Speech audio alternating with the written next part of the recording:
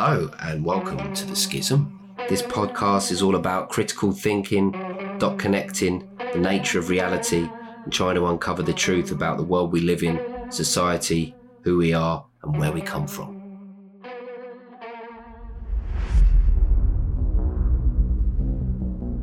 Hello and welcome to another episode of The Schism. Today we're going to be talking about social media. This episode's called Social Distancing. See what I've done there? Oh, clever.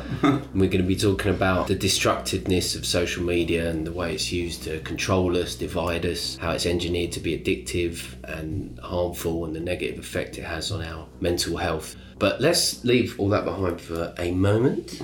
Yes, let's go back to a much more innocent time. Back in time we go. The birth of social media. That was a long time ago, mate, wasn't it? Think about it. It was.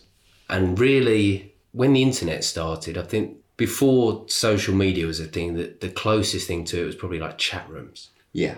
You could log on to like a chat room that would have people from other countries and other networks from other servers, and that's the most it would be. And you were excited enough to be like, Mum, I'm talking to someone from Australia. And you'd be asking them like, so how's the weather there? What time is it where you are? Yeah. And that was enough of a... So that was enough to begin with, really. I mean, that was quite... I mean, people probably listening now think, what is that? Like, what was that a thing? If they can't remember that time, but that was pretty awe-inspiring at the time. It was like, oh, wow. Sort of, you know, chat rooms went on for a certain amount of time, and I guess you had things like MSN, Messenger and things like this. But before MySpace, which was like the big one, there was a couple of like random ones, like Friendster. Yeah, there were a couple. Such a bad name. Yeah, we said earlier, like there was these really niche ones that I don't think anyone was on, but yet they still had. Imagine like right now there being a like third party Facebook which no one is on except a few random friends of yours.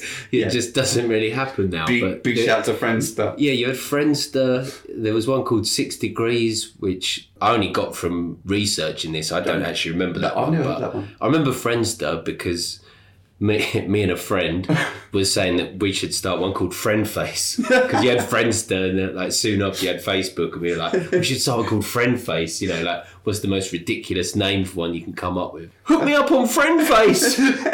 Friendface. It's like the weird thing. It's so close to like Facebook. Like it sounds mental. It sounds mental. It sounds mad. It's almost that close in alternate reality. You can only wonder that you and like Clive actually probably were the Zuckerberg and co. Just hooking up my friends on a Friendface. Yeah, if you tuned into interdimensional cable like on Rick and Morty, they might be using Friendface rather than Facebook. But MySpace is where it all really kicked off. Yeah. For most people, I think, with social media, especially people of like our age group. It was the profile, wasn't it?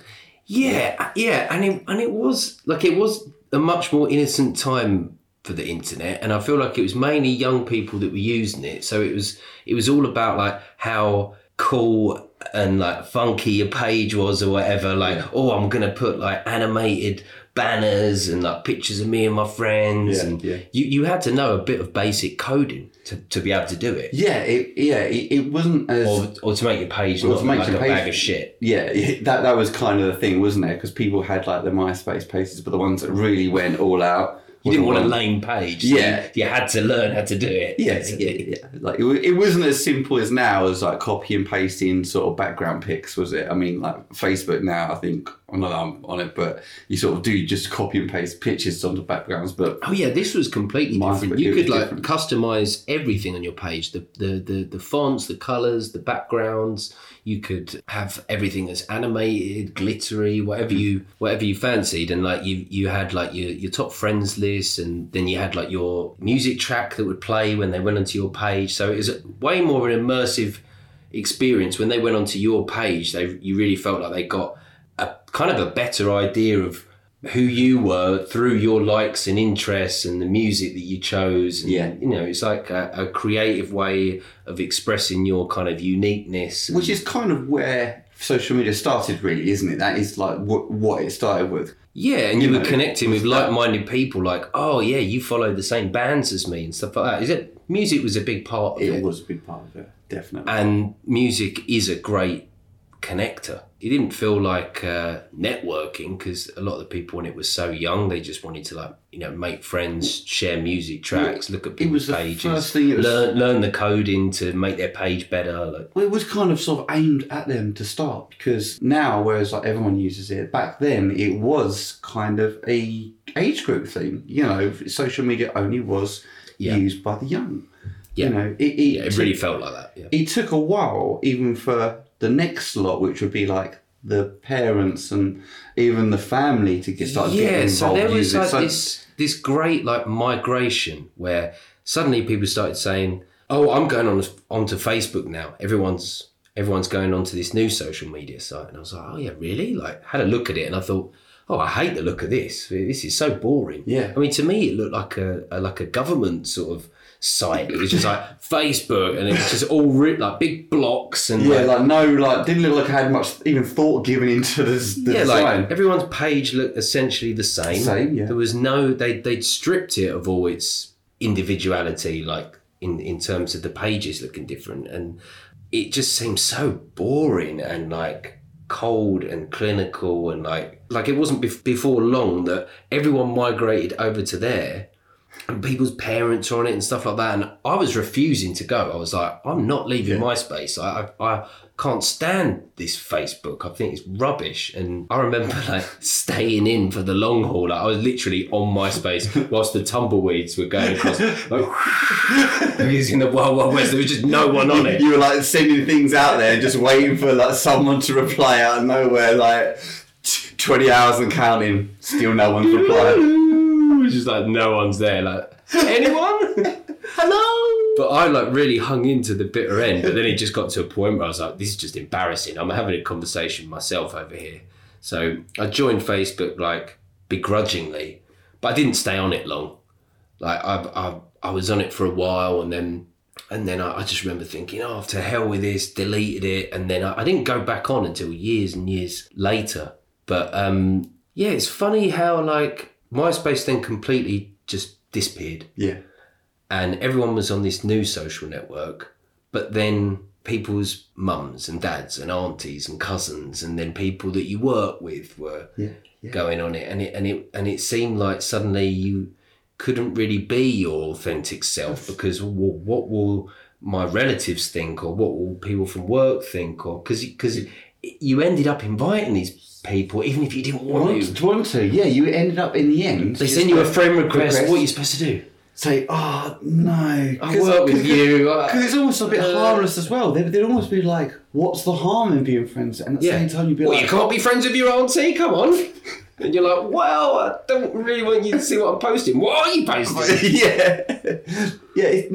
That was kind of the strangest thing about it, because all of a sudden everyone was on it. You know, after the big migration over, then you notice that it actually had the title definitely more social networking, because the social aspect was everyone had it. Everyone was using Facebook, and everyone was picking up more and more friends as part of the weeks went by. A lot of it started from the tagging the photos, didn't it?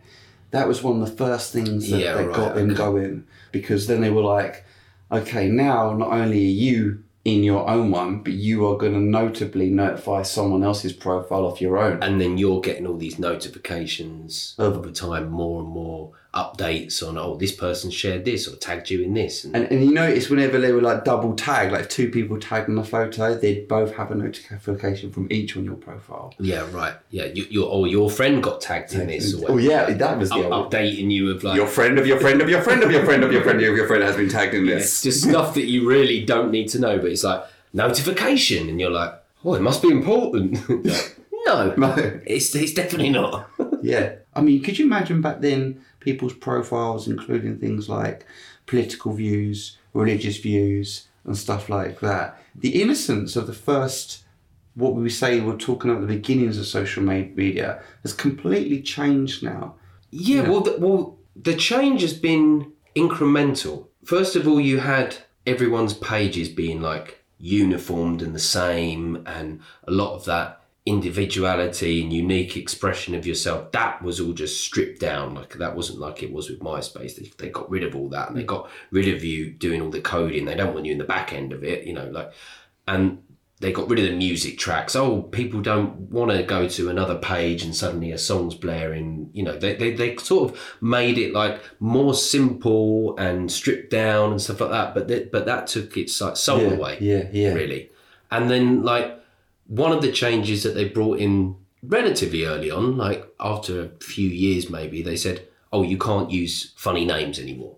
Over time, that becomes sort of more extreme, where it was like, help us verify that it's you by giving us your mobile. And then it got to a point where it was like, we're updating our services. We need you to send us a scanned image of your passport. And all this kind of stuff. And then I remember at a point thinking, this is like it's like a government-controlled operation where I'm having to give you all my details, even scanning my passport. I now can't have like a handle or some moniker or name or whatever. It's got to be my like birth name.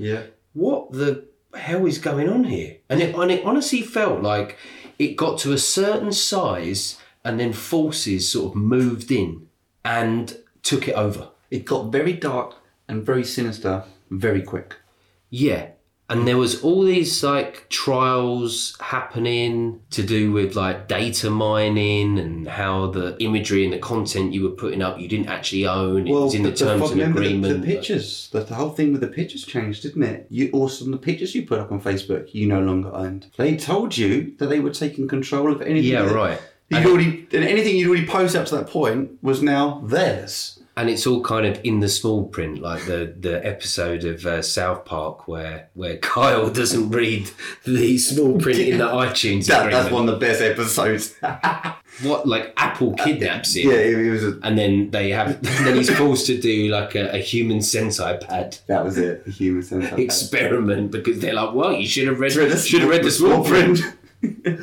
But that's obviously a joke on the fact that no one bloody scrolls through all the small print and the terms and agreements on these things. You just click accept. But actually, Facebook were hiding things within that you really needed to know. No, yeah. Like, for example, we now own the rights to content that you're putting up. And then suddenly you were seeing Mark Zuckerberg a lot more, but you were always seeing him like on trial or in an interview being asked kind of questions and stuff. And he didn't look like the same guy that started Facebook when he was at college. And a few friends. And every time I see this guy on TV or whatever, he looks like he has there's a gun just to the side of the camera that's pointing at his head. I know that look. Just say the words, Mark. Just say it, Mark. Keep to the script, Mark.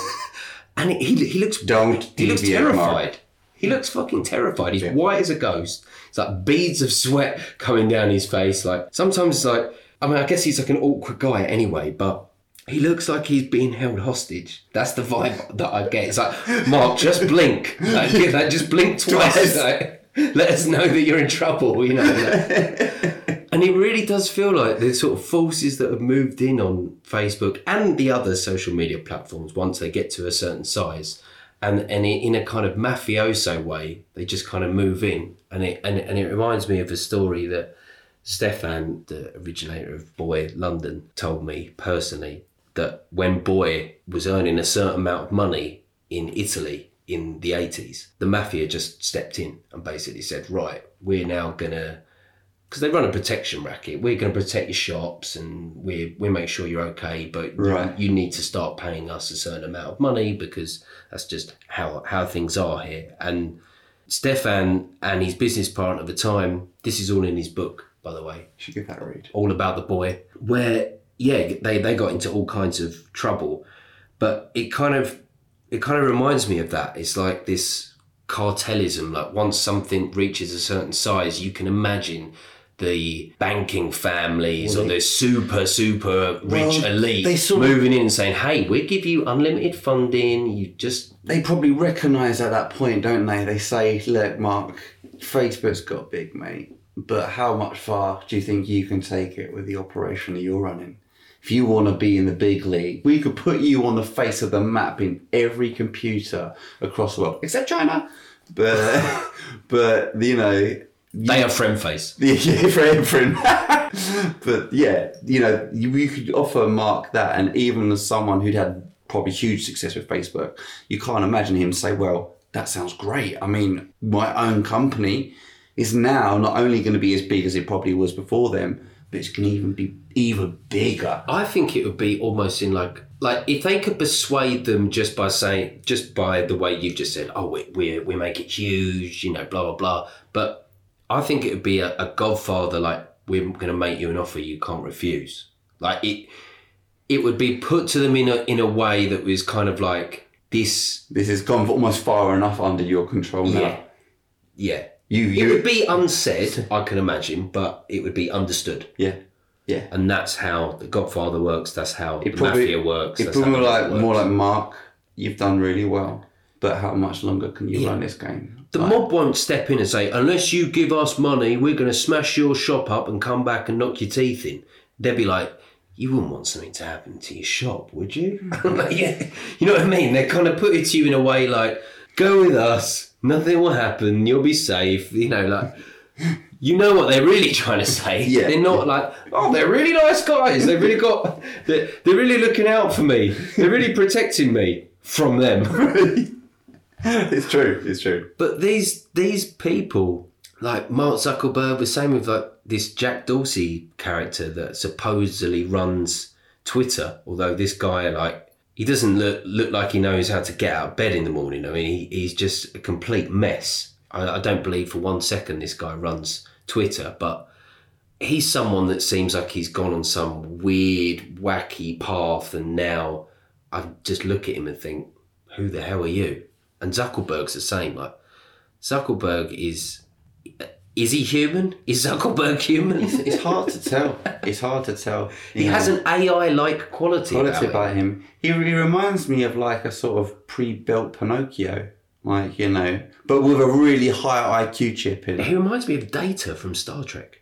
You know what? That's a good comparison. He's got the same kind of skin complexion and the same kind of like emotionless look on his face. But same quite smart algorithm thinking brain, like a processor ticking away. Yeah. How was Mark built? We got Intel 7 in Mark. Boom, boom, boom. Booting Mark up in the morning. Yeah, and if he gets asked a hard question, he's kind of malfunctioning out a little bit. Whoa. Like, yeah, you've actually seen him answer real technical questions fine, but you ask him, why is the sky blue? Oh. You ask him what his favourite ice cream is, and he just completely malfunctions. But yeah, the guys running these platforms, I must say, they were initially responsible, dude, for a good service, weren't they? If you think about how it really started, was with a lot of good well-being, you know. I feel that way. I'm not like so on the conspiracy side that I think this company was started for sinister reasons. And no, I genuinely think that it was probably like a college project. I think it was at Harvard, right? Yeah, I think it was. And, you know, it had these big leaps, went from one thing to the next, and then suddenly went viral. That's what I'm saying. Just at a certain point, something happens where there's like an interception. I'm sure there's companies out there that have been like cult run, so to speak, like from the off. You know, these are like government funded operations or institutions, like posing as brands or whatever. But like, say something like Facebook or Amazon or Google, I think it wouldn't surprise me if a lot of this stuff happened by itself, but then at a point, the powers that be kind of swooped in. And the money thing always does come into it eventually, because if you think when it first started off back in the day, all the algorithms changed. All the algorithms on Facebook changed. Again, incrementally, but it did seem like at a point there was a huge shift where they were bringing in what they call pay for promotion on Facebook and Instagram, that were kind of like, right, we're going to shut all the barriers, and to open the floodgates again and actually get your followers that have followed you to see your posts, you're going to have to start paying for stuff. Yeah. And that got worse and worse over time. Yeah, until it got to a point where if you weren't paying, it was like 5% of your followers were seeing your posts.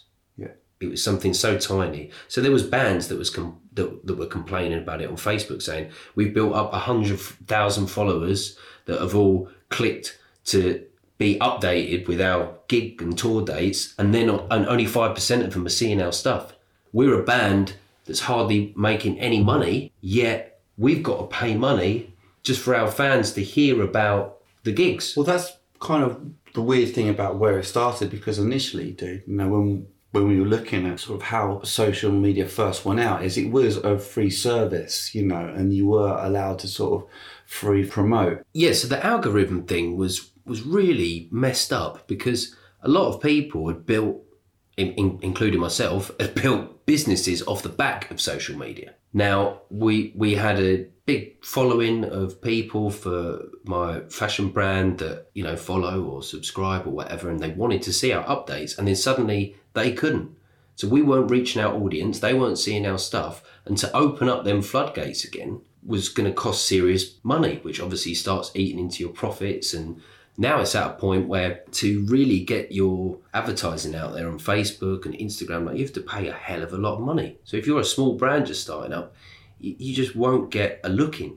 Yeah. And it's not like before where, well, you're judged on the quality of your content. So if you're putting cool images up, people are going to be liking them and commenting on them. You're naturally going to get higher in the feed, which is a much fairer system.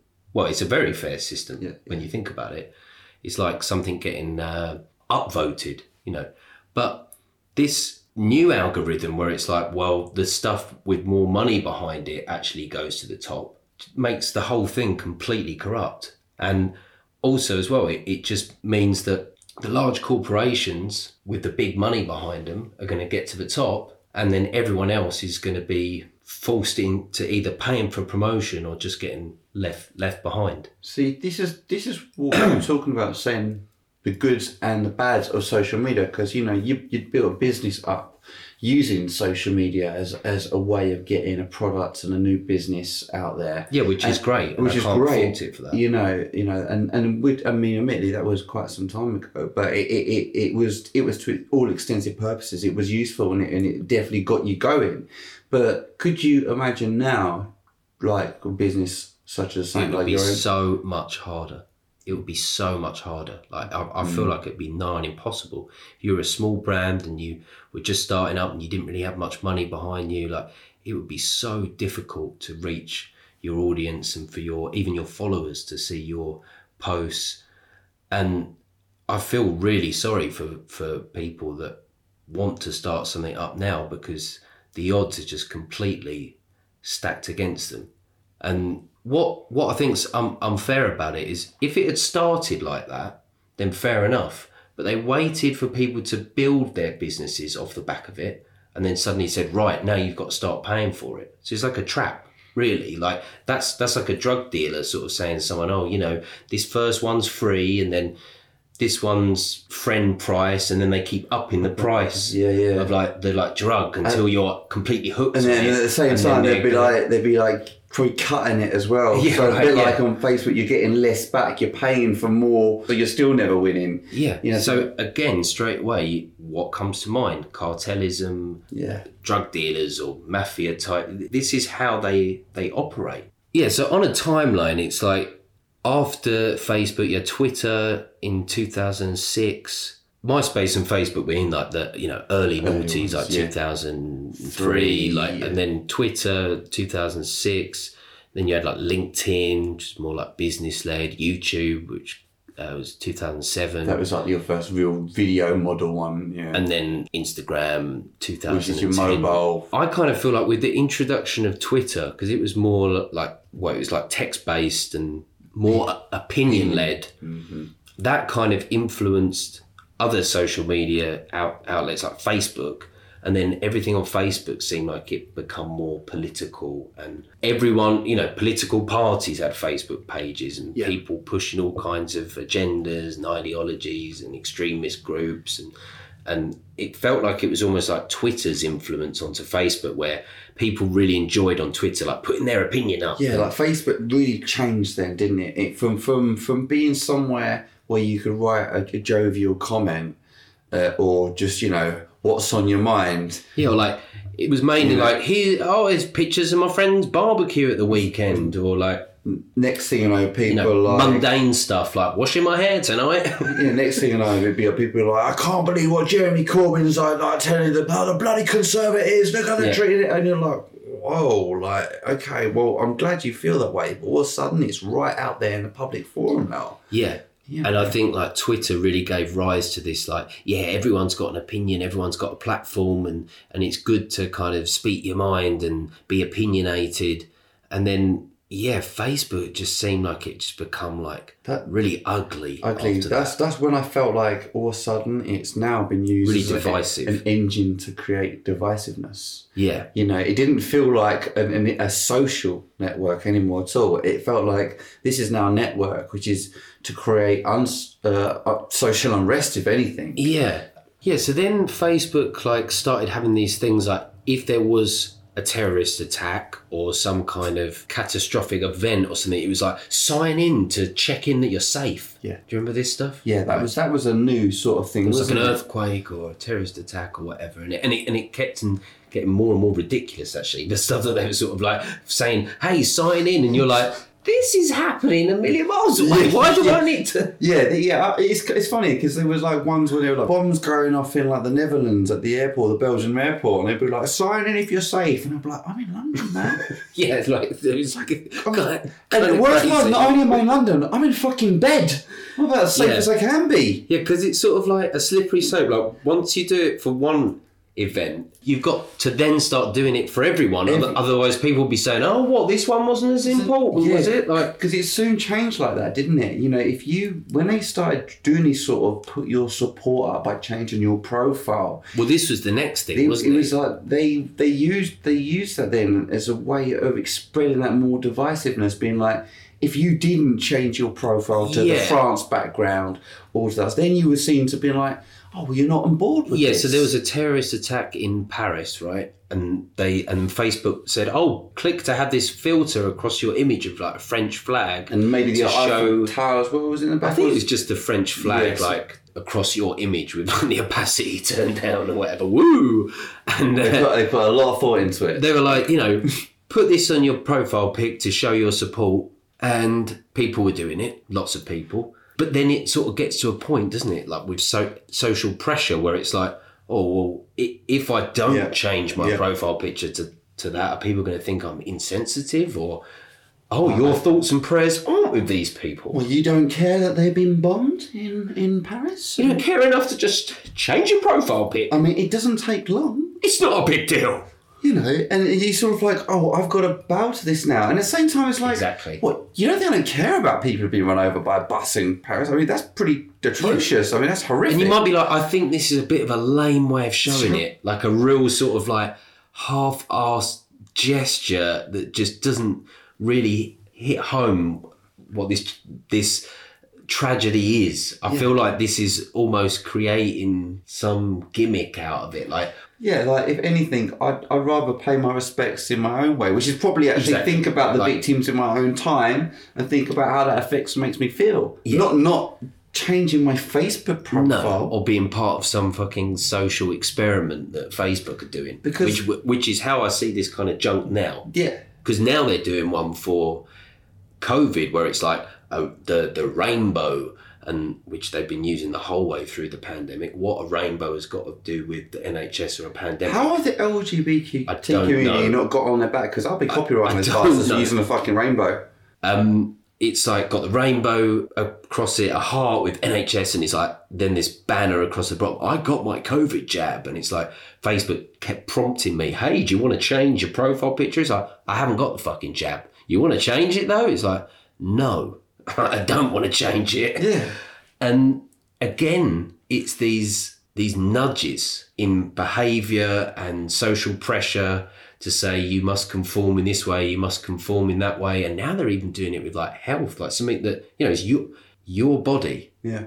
Like, and they're saying to you like, oh, do you want to change your sticker? Like trying to make you feel bad if you don't want to change a sticker or you don't want to get a jab. This is the funny thing that we said about the funny thing about it now. Now social media has been used to make people conform to social pressure, to make them support official narratives that they may not even support. Look at example, the election. That was a really good one that you were talking about earlier, because they managed to just put a few things in through what was the What was the old thing? The Great Hack, isn't it? I know we briefly talked about that, but The Great Hack, it's on Netflix. Netflix. Right? They used very simple algorithms and messaging through people's Facebooks, and this was, Yeah, that's a good documentary for people to watch. If everyone should watch The Great Hack. Everyone should, really should. It's. I think it's brought light to a lot of things about how they use your own information to actually make opinions about things that you may actually not support. I mean, you could be a little bit on the fence about something like immigration without being like, close the borders, and all of a sudden they were feeding you the look at all the jobs that have been taken by this. They're coming over in dinghies. They've been doing it for years and they're still doing it now. You are unable to do that on a platform like social media, and especially like Facebook, without someone coming in with one of those, whether it be the extreme left or the right, coming in one of those very extreme-based opinions straight away. If you're not this, you got to be the other. There's no room on the fence here to be, you know what I mean? And I think that has been propagated from social media now by encouraging more extreme views and extreme opinions and stuff. It's certainly not anymore the gentle, what's on your mind today, Adam? Well, nothing in particular. Going to shower and then take the dogs for a walk. My auntie, bless her, still puts these kind of like really mundane posts up. Like her Facebook is full of just like, thinking about painting my nails, and then a photo of her like blank toes, and then an hour later it'll be a photo of her toes with some nail polish on. Oh, I did it! I painted them. Here's the colour, and then people are like, lovely. So there's still people using it in a kind of innocent way, but who's to say that she's not seen the odd thing that sways her opinion this way or the other way? Yeah. But this idea of angry people click more is one of the reasons that I completely stopped looking at Facebook, because when I was going down the feed, I was getting the feeling that it was showing me stuff that it knew would press my buttons. Right. It was really toxic because it was actually showing me more of what was going to trigger me into getting into a Facebook argument. Knew would get that angry response out of me because, like Adam Curtis said in Hypernormalization, angry people click more. Well, and that's the whole point, isn't it? Because at the same time, they want you pushing you to extremes the whole time. They want you to use it. If you so it's not just dividing people; it's polarizing people. It's pushing people to extremes. Could you imagine the most placid person, even the way they would use the same algorithms would be like, there must be turn it up. There must be some way of targeting. There's got to be some way to make this guy. What is it? What was it? Puppies, children. It's got to be something, It's his weak spot. They will find a way to turn even the most placid person. It's kind of finding your weak spot. I mean, that's the thing. It sort of like gets to know you better than you know yourself, and knows your fears and your weaknesses as well as the things that make you tick or whatever. So it's just next level manipulative, using your own data against you. I mean, it really does feel like I mean, David Icke calls Silicon Valley the devil's playground, and like this feels like that. It feels like some manipulative device that like Lucifer himself has dreamed up. I'm going to use your own data against you. Watch you all just fight and fight and fight. Yeah. Another Facebook argument I've just started. And there's a Twitter war going on over here. Look how many fire emojis this one used. Yeah. Why has he got the same voice as Bill Gates? Is the Bill Gates devil? Is Bill Gates Satan? Yes, Satan. Oh, I'm sorry, sir. I thought you were someone else. Sorry, Bill. Right this way. Yeah. Maybe he does get mistaken for Satan sometimes. Mr. Burns is the first person that springs to mind when I think Bill Gates. And weirdly, there's been talk of Bill Gates about to do his project to block out the sun. Simpson, I'm sure Mr. Burns, I'm sure there was an episode where he's like, I'm going to block out the sun. Megalomaniacs. Yeah. Always a megalomaniac. Yeah, he is Mr. Burns. Like, trusting Bill Gates is like trusting Mr. Burns. Like, I want to make you well. Just take my vaccine. And this is like a luminous green liquid.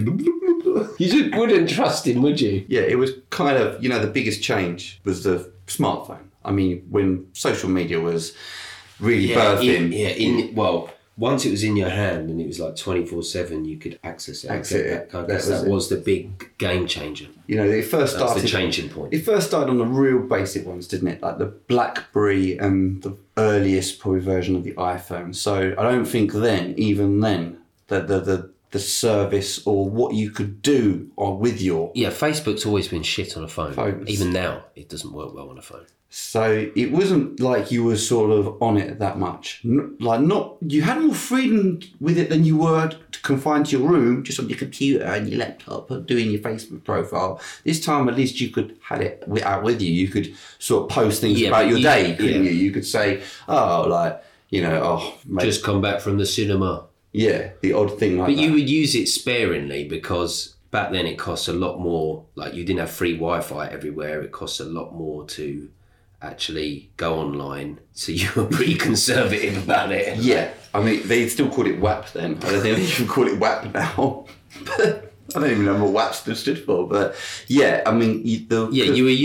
You were more using it in emergencies, like, I've quickly got to go online to find this thing out or something, and then you quickly turn it off afterwards. It's not something you just have on permanently. The most you'd even... cost you a fortune. The most you'd even use your Facebook profile would be like back in the day when you were just collecting Facebook friends. You'd be like, just show me your Facebook page, or like let me just add you as a friend. And then when you were out accessing your Facebook, you weren't scrolling through mindless videos after videos, were you? The algorithms were still very basic, you know? Yeah, so like along comes Instagram, and then suddenly there's a social media platform that's built for a phone. Yeah. And that one actually worked really well and super addictive because it had the never-ending scroll, just like Facebook. And it was just images, just stuff that was visually arresting, just bam, bam, one after the next, they went for pictures as their thing. So I find it puts you in more of a trance than any of the others. If there's any social media platform that I've kind of just got lost in the scroll and then just been like, whoa,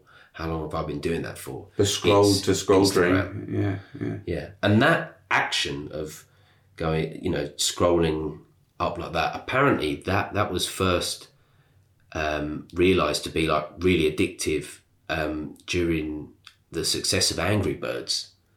Really? Yeah, because you were flicking the egg or whatever, the actual bird right across the screen, and they were finding that actually as many women were playing this game as men, and there was something about the action that they really liked. It was pretty popular. But I do think, like these games, they encourage, just like anything else, the idea of the addiction. Well, so they found out... Fed from that. So they found out through the data that as many women like doing this motion as guys, and people find it really addictive, and the game obviously went viral and was absolutely huge. So... with Instagram, they wanted to implement that same technique with the finger when you're scrolling up and down, because that very motion had an addictive nature and quality all of its own. So even down to things like that, it had been engineered to be really addictive from like the offset. And we're not really even going into like the content, because the addictive nature is one thing, the never-ending scroll showing you more of what you like to keep you glued to your screen longer.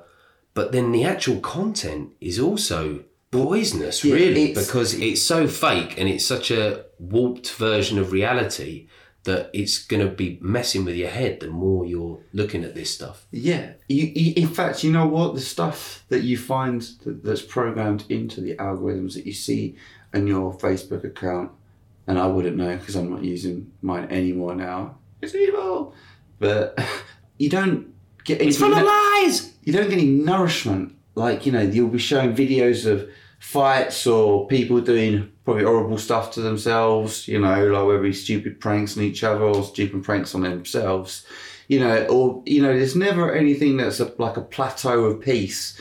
It's always got to be something that's it's always got to be something that's stimulating, like an emotional or something in your brain. Either like a lot of like sexual images, girls in bikinis, like you said, like prank videos, or like look what this famous rapper has done now, and like it's even like that Like, we've obviously got an Instagram for the Schism, and I've only followed other conspiracy-led stuff, or people like Graham Hancock or David Icke or any of the other people we talk about obsessively. And I'm still, when I'm going onto the homepage or whatever, I'm still just getting shown pictures of young girls dancing in bikinis and miniskirts, and girls that almost do it like OnlyFans kind of porn stuff. It's stuff that's not even related to our Instagram page. Why am I seeing all of this junk? What the fuck? Yeah, and it's just there. And it's constantly like interrupting your feed one way or another. You can't get away from it. Even if you start on Instagram, you don't follow anything even remotely like this stuff. Like, there's no way to escape it. It's crazy. And now, if you think about it, sort of, it's so toxic. They have that programmed now into something that you have on you daily in your pocket. Yeah. Like I said, you don't realise it, but you're walking around with it like all day, and it's constantly feeding into you, and it's constantly trying to bring you down into lower frequencies of feeling and emotion. These like base level, like they either want to make you angry and get you triggered in some way, or they want to sexually stimulate you, or make you want to watch porn, or like lust over girls. Even the other ones, there's even the guilt ones. You get the ones that would be excessive amount of videos you see from countries like in trouble with famine.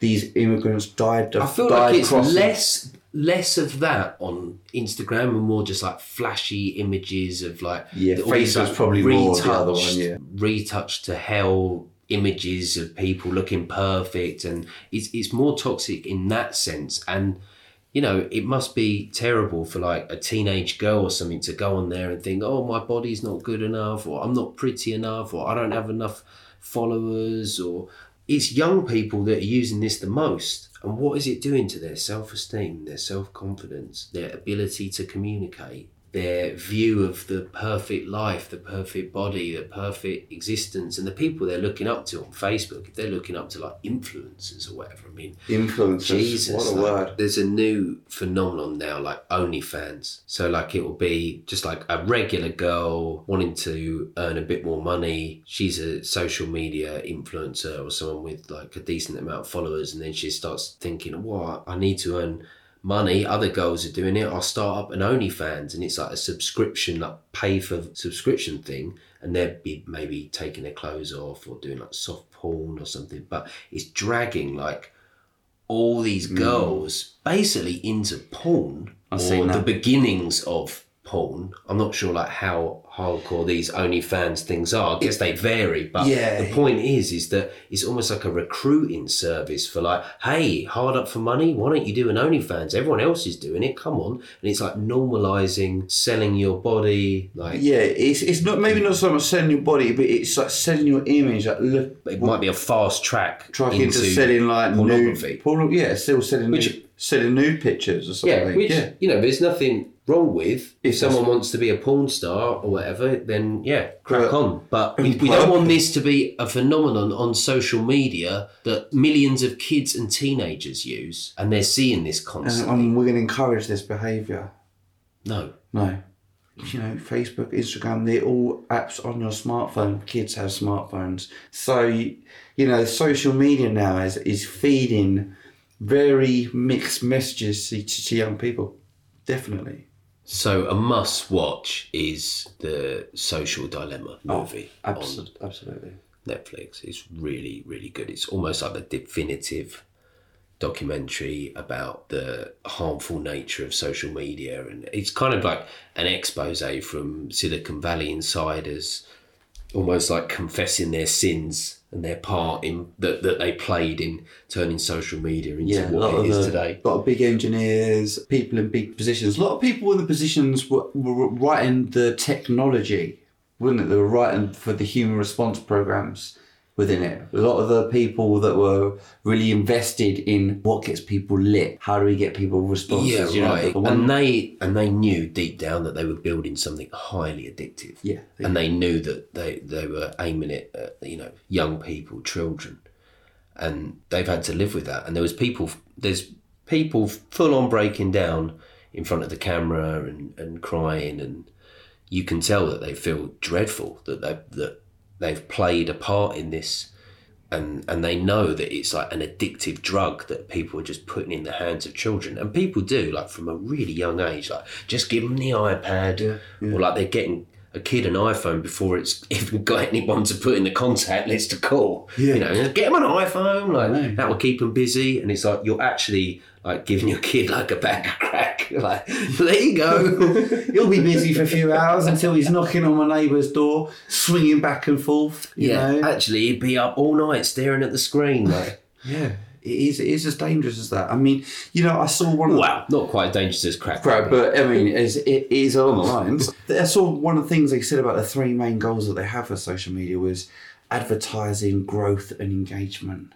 And those 3 things were advertising, growth, engagement. Those are the pinnacle goals of platforms like Instagram. Well, there's a great thing on the Social Dilemma website where it says the technology that connects us, and then the connects us bit keeps moving, and it says like connects us, controls us, manipulates us, polarizes us, divides us, distracts us, monetizes us. It keeps changing at the same time. And it keeps changing. Sick. And then it says, I've got it here, never before have a handful of tech designers had such control over the way billions of us think, act and live our lives.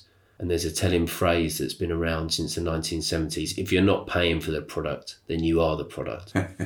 And, you know, obviously that's talking about like mining data, but it's also talking about what we were saying earlier, like using your own data against you to kind of keep you glued to your screen, make the experience as addictive as possible, and giving you these like dopamine feedbacks. That's something they talk about in the Social Dilemma. They kind of really go into the kind of the chemical level of it and saying that, you know, we're basically keeping you in these dopamine-led feedback loops. And it's really similar to how drugs work. Yeah, it's like there's a never-ending supply of it. You know, it's not like you can go past 100 videos one after the other and it goes, you're out. Well, I guess that's the difference. Unless you're multi-millionaire, you're going to run out of money fast if you're addicted to cocaine.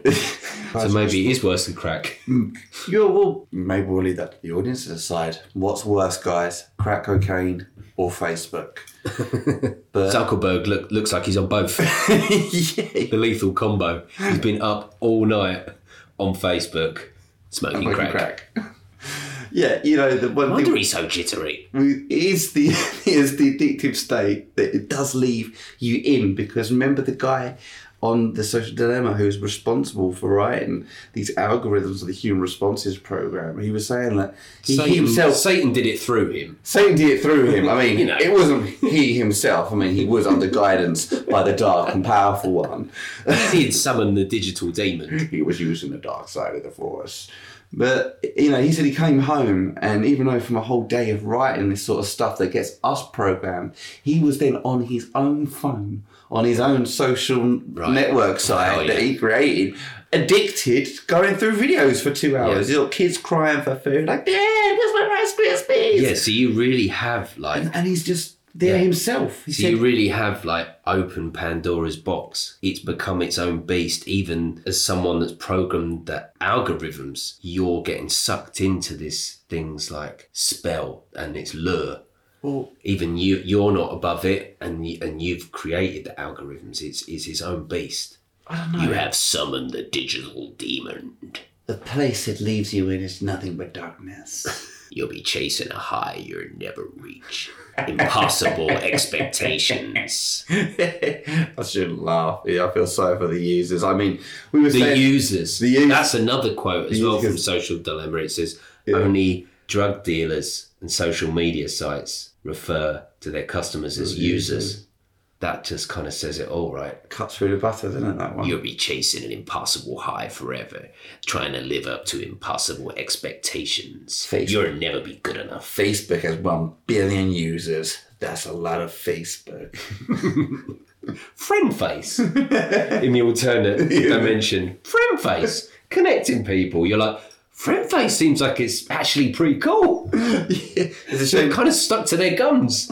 It hasn't turned into an evil corporation. It's all in the name. All in the name. Friendface can't be evil. But yeah, it's these sort of technological prisons that they start to create for ourselves now. You have to wonder what is behind this big end game for the feeding of it, because exactly. Like everything is feeding, like every bit of information and data is all being recorded. It's all feeding. You feel like some kind of central hub, some main intelligence, some central AI brain. I like to think of it as like an actual brain. like a brain, giant brain as big as a house. Yeah, like James and the Giant Brain. Got like the veins all around it. Huge, big, juicy veins pulsate, like the brain just pulsating in a huge, like swimming pool, like jar. Beads of sweat rolling down it every time someone makes a Facebook post. Yeah, and just like electrons, and it's got all plugged in like everywhere imaginable. And then maybe sometimes like people like Bill Gates or like Elon Musk will pop down and dum, dum, dum, knock on the side of the cage, like, and it will come to the side like a killer whale to their hand as they're like, my pretty, like, my good brain. Good brain. My good AI brain. Bill, stop riding the brain. You know, like in Armageddon. Stop riding the warhead. Yeah. Bill's like straight on it. Like he used to do that thing where he used to jump over the back of a chair. Have you ever seen this clip? No. I can jump over a chair. Nah. No, look it up, people. Look it up. YouTube. Bill Gates jumps over chair. Oh, he does some pretty wild things. He'd be straight on that brain, like riding it like a buckaroo, like just putting some stirrups on. You have to wonder where it all goes, though. I mean, come on, man. I mean, this is... No, it's going to a central intelligence. It's a lot of information as well. It's feeding. It's a lot of information. It's feeding AI. That's what it's doing. It's already at a point where it knows us better than we know ourselves. It knows our hopes and dreams and fears and all the things that make us tick. Human psychology, behaviour, everything's recorded. Better data just means more control. The algorithms are probably even writing the algorithms now about how we behave and respond to things that we probably didn't even understand. That's what I mean. Like, at what point does it become like self-teaching? AI surely has to reach a certain level, if it's already not at that level, where it's growing just by itself every day. It's learning more and more. And I think it's a pretty dangerous thing when you're not only feeding AI, but okay, humans are programming in the algorithms, but then algorithms that are censoring people are essentially run by AI. So artificial intelligence is controlling what we can and can't say. And there's like this really worrying thing happening on Instagram at the moment where you go to post something and it will say, you sure you want to post that? Because similar posts have got banned. Oh, really? Like, this is similar to other banned content. They kind of tell you that you'll get flagged or something. Like yeah, so it's sort of like... pre-flag warning. Almost, it's not banning it, but it's kind of like stopping you before the point of delivery, which is really troubling because it's almost like thought police then, because they're like coming in saying, hey, again, in a very sort of mafioso way, like, hey, you sure you want to post that? May not be good for your health. Yeah, and it's AI that is intercepting there. It's AI that is effectively deciding what you can and can't say. Okay, it's the artificial intelligence is algorithms programmed by humans, but it's the first. Well, it's many rungs down the ladder. I feel like we're still in like giving AI way too much power. Yeah, a program that has now decided that it wants to sort of change your opinion, give you its own narrative. I mean, we see. You might have just said a keyword. Yeah. Something just set it off. It might be taken completely out of context, but because it's flagged up on the algorithm, it then puts you off saying it, therefore has stopped you actually expressing your opinion and speaking your mind before even the point of delivery. I mean, that is just so troubling. See, you know, like... It's almost what Orwell spoke about with, like, the thought police. Thought police. Yeah. You know what? That's a really good comparison there. Because as they don't wait for you to say it, or post it, or it gets to that point now where you don't even get that close. It's like the goalpost can't really be moved much closer, otherwise you'd be like in your own brain. Which Elon Musk is actually planning 2030 with Neuralink. Yeah. I mean, that's the next logical step, right? Yeah. That would be, if you're going to move the goalposts again... If social media's not enough for brainwashing at the moment... You just think a naughty thought and suddenly you're getting a shock. Taser. Oh, I think I like that last tweet that Donald Trump said. No, I don't. Sorry. Yeah. No, but seriously though, I mean, like, do we want to let these psychopaths into our brains? I mean, effectively, if people's perceptions are already being warped, they are, but this gives them like a direct link into your thought processing centre. I mean, we're talking about plugging your brain into a computer, and I'm sorry, there's maybe parts of people's brains and stuff, little dark universes that you don't want you to start tumbling down. At the same time, I worry that if your thought police thing can be used against you. I mean, I'm sorry, Neuralink, you're not going to catch any people from MI5 using Neuralink. They'll be like, good God, the secrets we're holding, you won't catch me plugged into Elon Musk's wild machine. Crikey, we live ages dying in Russia by the hour. Crikey, no one of any useful brain sentiment is going to use Neuralink, because that is the next dangerous step on from social media, dude. Because we see the brainwashing, like we've already talked before, from our social media accounts and stuff we get fed to get us. Now get it directly and now they get straight in your brain. Yeah, you won't have to log on to Facebook. You might just be feeling a bit of angry thought about why your dustman was late this morning. And next thing you know, your dustman's an Eastern European, but you're thinking, oh, God, I wish we'd killed more of them in Bosnia. And then you're like, oh, my God, why am I thinking these horrible thoughts? And there's you don't want that Neuralink anywhere near you and changing the way you're thinking and emotionally guiding you through life. I mean, you want to be as free and compassionate with your own thoughts as the way you treat people in life. The last thing you want is you being programmed like a fucking computer, man. I'm sorry. You could be walking around like one of those iRobots, iPhone, iRobot. It's all beginning with an I. The only thing about I is not I, because it's not you. The I has been removed. The point is that what these whistleblowers have proved is that people at Facebook, they know what they're doing. They've done this on purpose. Not just Facebook, all the social medias. Yes. I mean, it feels like it's focused more on Facebook, but they know what they're doing. They know it's addictive. They know it's harmful. They know how it affects mental health. I've just got some information here. Like a 5,000 person study found that higher social media use correlated with self-reported declines in mental and physical health and life satisfaction. These are tests that Facebook's doing themselves. This is their own data gathering on their own users. So they know this, and they know that, like, from 2009 until today, the number of girls aged 15 to 19 that injured themselves rose by 62%. What? And this correlates exactly when the boom of social media happened. Wow.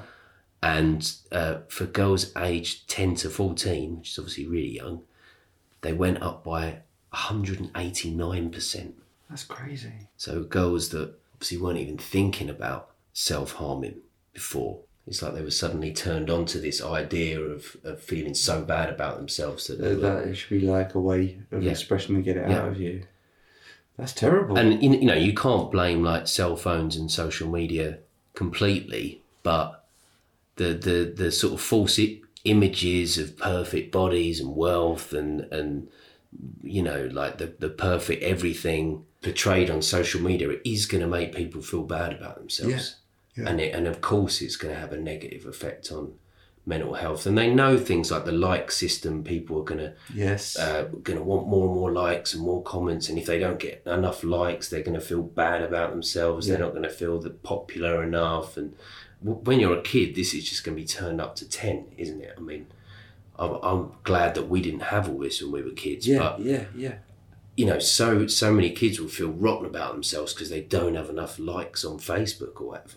Yeah, I notice, or are bullied on these platforms. I sort of notice like young guys, like sort of 16, like GCSE year, and You were saying actually that in school now, and this is kind of weird for someone like our age to have access, or sort of the generation of what it's like being secondary school. But he said, because everyone's on like Snapchat and stuff and constantly sending pictures all day.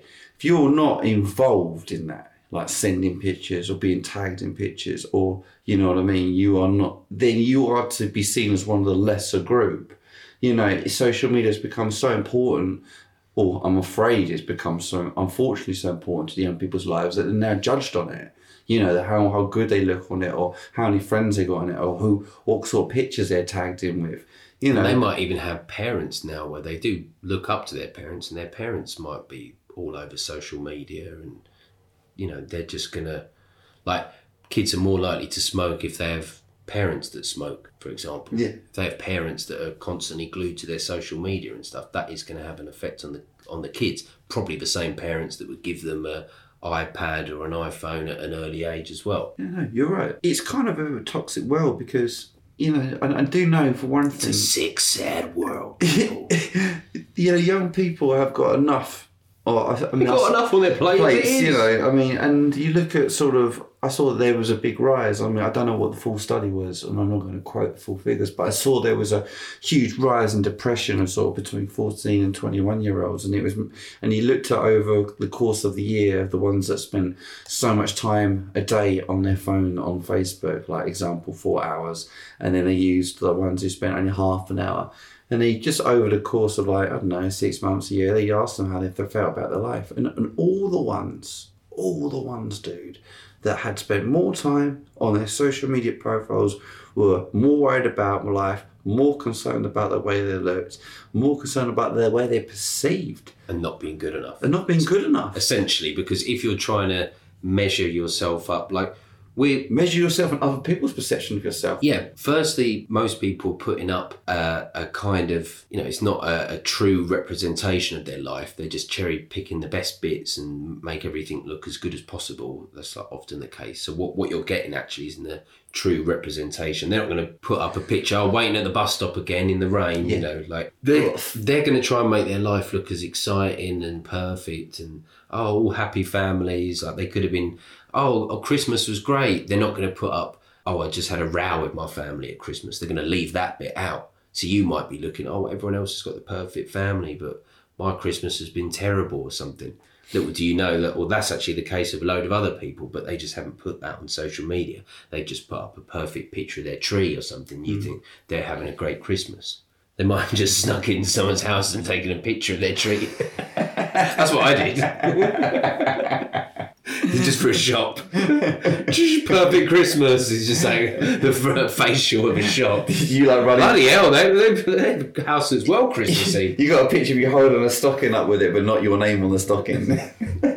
Another perfect Christmas with the family, and you're like, does that say Getty Images? Just some stock photograph. I was going to say, it's like the mental prison that they're going to create. And I'm not just saying for young people, I mean for anyone who's using these devices. Yeah, there's adults that get caught up in what we call in Britain, keeping up with the Joneses, which means keeping up with your neighbour, having the same car as they've got or better, or, going on they went here on holiday, we've got to outdo them and go to this place. It's like a real suburban kind of track, right? And Facebook for older people can be more about that, look at this couple, they're going on these cruises and these fancy holidays, and look at the car they just bought, and look at their perfect family and stuff. So it's not just kids that are getting roped into this, it's people of all ages, really. It creates the competition and probably not the super elderly. The elderly are just fuck this for a game of cards. They're just not into it, but I'd rather have a game of dominoes. You can definitely see. God bless them, and you know what? In a way, I'm glad they see this for the bullshit that it really is. I'm glad they don't have to be subjected to it, dude. You know what? In some way, I think about the times when we didn't have this. I reflect. I'm glad that we didn't. I'm glad I'm not in school myself now with social media being on it, because I'm not being funny. I wasn't that cool in school, so. I could imagine. I think I would have had a real much harder time. But then, this same. So we've already talked about people wanting to be part of the herd, and you don't want to be the one that's left out or bullied, and you want people to like your stuff or comment on your stuff. So it's already kind of like zone people into this sort of frame of mind. So when like politics then comes into the mix and people are socially pressured to like, oh, it's not popular to like Trump, or oh, you have to vote this way on Brexit, otherwise you're a bad person, or you have to get the COVID jab, otherwise because that herd mentality has just been drummed into people with years and years of this kind of slow manipulation. Now they can bring in politics and sway people any way they like, it feels like, with the same kind of blueprint. Like now, like it feels like it's getting really dangerous, because now it's fueling really extremist groups. It's dividing people and polarizing people more than ever. Yeah. It's putting people under extreme social pressure to conform and not question anything. And now the censorship has gone through the roof. That's the worst. That's what I'd like to talk about next, actually, because we kind of talked about the birth of social media, where it's gone right up until 2019. Well, and then past that point, I mean, come on, like, wow, from then until now. I mean, the censorship. Everything that's gone on through. It's almost like reaching China levels of censorship now, where I saw a thing on the BBC the other day where they were saying we're now going to take action to ban content that, even though it's not legal, we think it could be harmful. Sorry, even though it's not illegal, we believe it could be harmful. And then there was another bit that said, like, banning stuff, whether it's true or not, if we think it will cause harm, we're going to take it down. So it's all to do, they keep saying this word harm, you know, but it's a very hard to define word, isn't it? Like, cause harm or be harmful. It's like, so what, if someone's like, I'm offended, and that like qualifies like in their eyes. It's so blurry, isn't it? So it's like basically them saying anyone that's going against the official narrative on vaccines or the COVID agenda, we can just take down. Yeah. So now we're seeing, you know, everything we spoke about with social media already, and I think the social dilemma come out before all this. Didn't it? So it's like now you almost feel like they could make another movie, because now it's kind of shifted gear and the censorship going on is crazy. I mean, there was like a lot of people that I followed on YouTube. Like, I loved David Icke's YouTube channel, and the whole thing got removed. Not just the video where he spoke about the pandemic, everything. Hundreds of his videos all just gone. And I think the same thing happened with like Alex Jones, London Real. A lot of people that I followed, loved their content, all just got removed. I'm sure they lost plenty of stuff that they didn't have, you know, backed up or whatever. Like, it's not like these people are corporations. They're just people trying to get the word out and have these kind of discussions on what they thought was a free platform. Well, they were very much mistaken, because as soon as the pandemic kicked in, they just went in guns blazing. It was just taking down YouTube channels after YouTube channels. It's getting really extreme. And a lot of people's argument was sort of like, well, they're private companies. You're using them as a service for free. If you violate their terms and agreements, then, you know, that's up to them. They're private companies. And then people were sort of, okay, fair enough. So they started up their own ones, like Parler and stuff like that. And then they got taken down. So it blows that argument out the water, doesn't it? Because it's like, well, even when we try to start an alternative, that gets shut down as well. So I mean, it gets the point, you know what, there's so much censorship going on that, like you touched on it earlier with Orwell, that the censorship police come in so early now, Reece. I mean, like, you know, it's a matter of not even having them to be notified. There'll be algorithms in place. Now, if you post something on Instagram about COVID, it doesn't matter what it is. It could even be a personal experience where you put a video up saying, oh, I've just had an adverse effect to the vaccine. I'm coughing up blood. It will post up a COVID warning. If you want real information about COVID, come here, or it might even censor it from going up now. But even if it's your experience, on a platform like Facebook or Instagram, it's already said no. Yeah, that's not the official narrative that we support. Even if there's no proof of the official narrative, you're not allowed to. Or if you will, there'll be something coming your way like censorship, you'll be banned for a day or... Yeah, or shadow banned. Like one of my main Facebook account just gets no traction now. No one clicking on it at all. So they can censor you, they can ban you, they can shadow ban you. There's so many ways for them to suppress what you're putting out there. And if you put something out that violates their terms and agreements, they take it down and there's nothing you can do about it. I feel like social media at this point has been hijacked by the powers that be, who fully control what gets seen, what doesn't get seen, what gets pushed, what doesn't get pushed, what gets censored and what doesn't get censored. And I've never been surer than since the pandemic kicked off. I think it's bloody obvious at this point that this is all coming from a centrally organised point where they are trying to censor everything, and if it keeps going from one extreme to the next, it will end up being like the internet in China. It will be fully censored. You have to go on the dark web.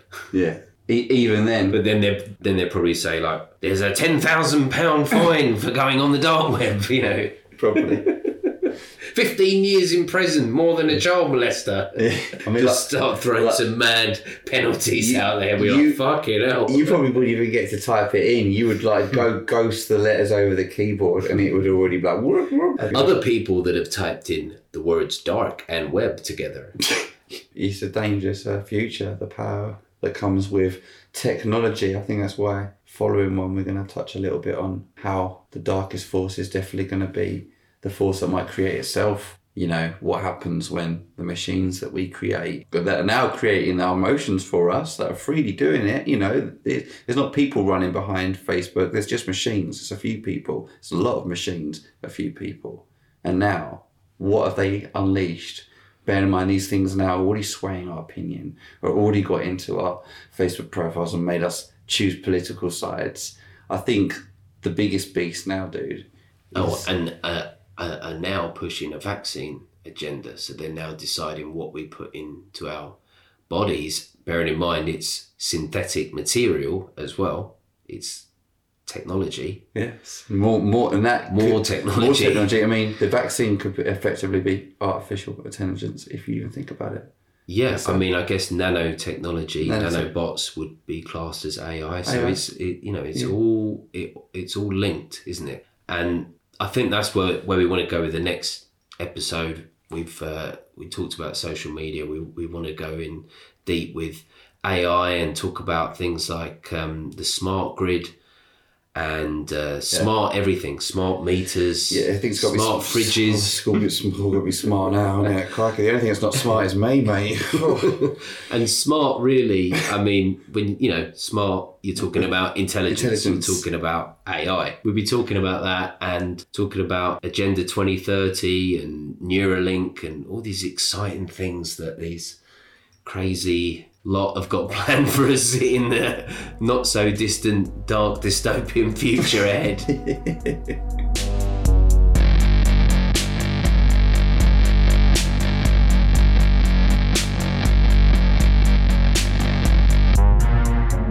I hope you enjoyed that episode of The Schism. We've got plenty more episodes on the way. In the meantime, follow us on our Instagram at schism.tv and keep watching the skies.